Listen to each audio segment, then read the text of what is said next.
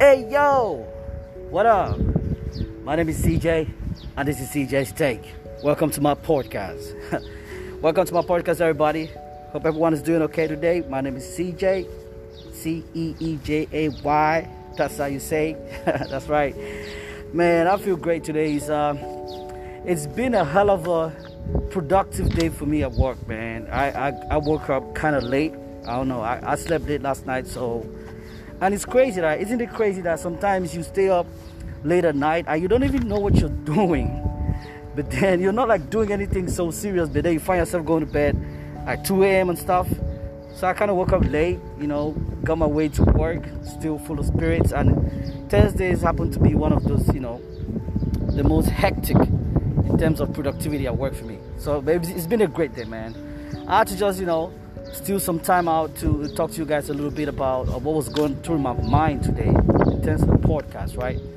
Thanks, shout out to all those who reached out to me concerning yesterday's episode. Right now, the quality might not be perfect because I'm just taking a walk, outside the office, close to the beach, to get some fresh air, and I just want to, let you guys know what's going through my head right now. So, this is something, still talking about relationships, right? This is something that I think is one of, the issues that I dealt with in terms of relationships, and I'd like to share that with everybody today. And it's simple, and I'm sure most people are going to be able to relate to this, right? Now, the topic today is a quick one, okay?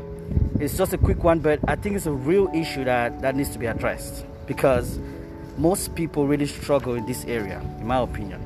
And I'm referring to something very simple: rereading text messages from your ex.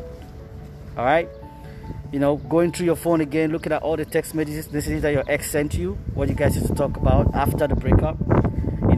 This is a pattern that I think everyone is almost guilty of. There's that time, at least, even if you get to delete the text, but you get to sit back and reread the text again, just to go through for whatever reasons known to you. But I'd like to let you guys know what I think about that. So the thing is, after a breakup, it is extremely common to scroll through, old text messages from your ex. Some of the text messages will remind you of how great things, once were between you guys. So you get to reflect on the good morning and the good night texts and all the cute things and emojis, the inside jokes that the two of you used to share and all that kind of stuff. Now, I think everyone is guilty of this, if you're very honest with yourself, okay? These text messages will tend to make you feel, some kind of, first of all, it makes you feel some kind of feeling of loss, okay? And one thing that is for sure going to make you feel is that it's going to make you miss your ex, and you'll probably even, want them back after you look at those messages. And the truth is, they have a way of pulling, at your heartstrings really hard. So they kind of lead to anxiety, feelings of loss, and just a depressed mood altogether. And other texts may also remind you of how toxic the relationship used to be, It could be arguments, or they could just make you feel regretful, overthink and have second thoughts about your behavior. And you may even start to blame yourself and create a bunch of what ifs, such as, what if I didn't say that? What if I would have said this instead? What if I would have handled that differently? But at the end of the day, I think that you just need to know that it likely won't have made any difference at all, because I'm a firm believer that things play out as they are supposed to. And in my opinion, revisiting old texts can just further erode your self-esteem and self-worth, which can be especially fragile at the breakup time. So in either case, whether you're reading a positive or negative text message, it would likely just make you feel worse, or keep your feelings stuck in a particular place. It will make you want things, to be back the way they used to be at the beginning, and it's just overall going to delay your process of healing after the whole breakup has happened. So, I personally like to take the option of out of sight, out of mind. That's my approach when I do breakups. For me, it's out of sight, out of mind. I just delete everything basically. Like, I don't save things in certain folders or whatever.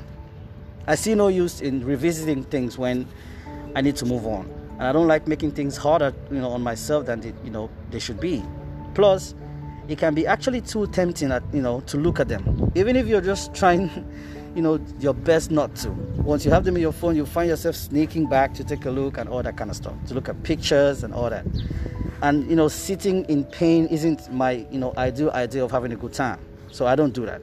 I want to go, I want to delete everything and just get the hell out of there as quickly as I can.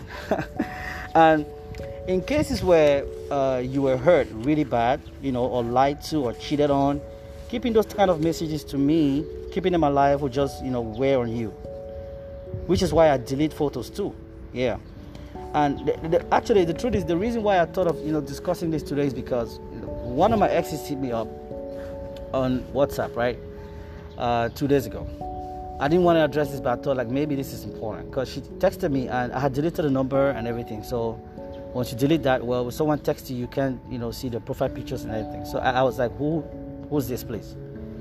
And then it was a whole issue, because she was like, oh, you deleted my number and all that kind of stuff. I was like, I had no reason to keep that.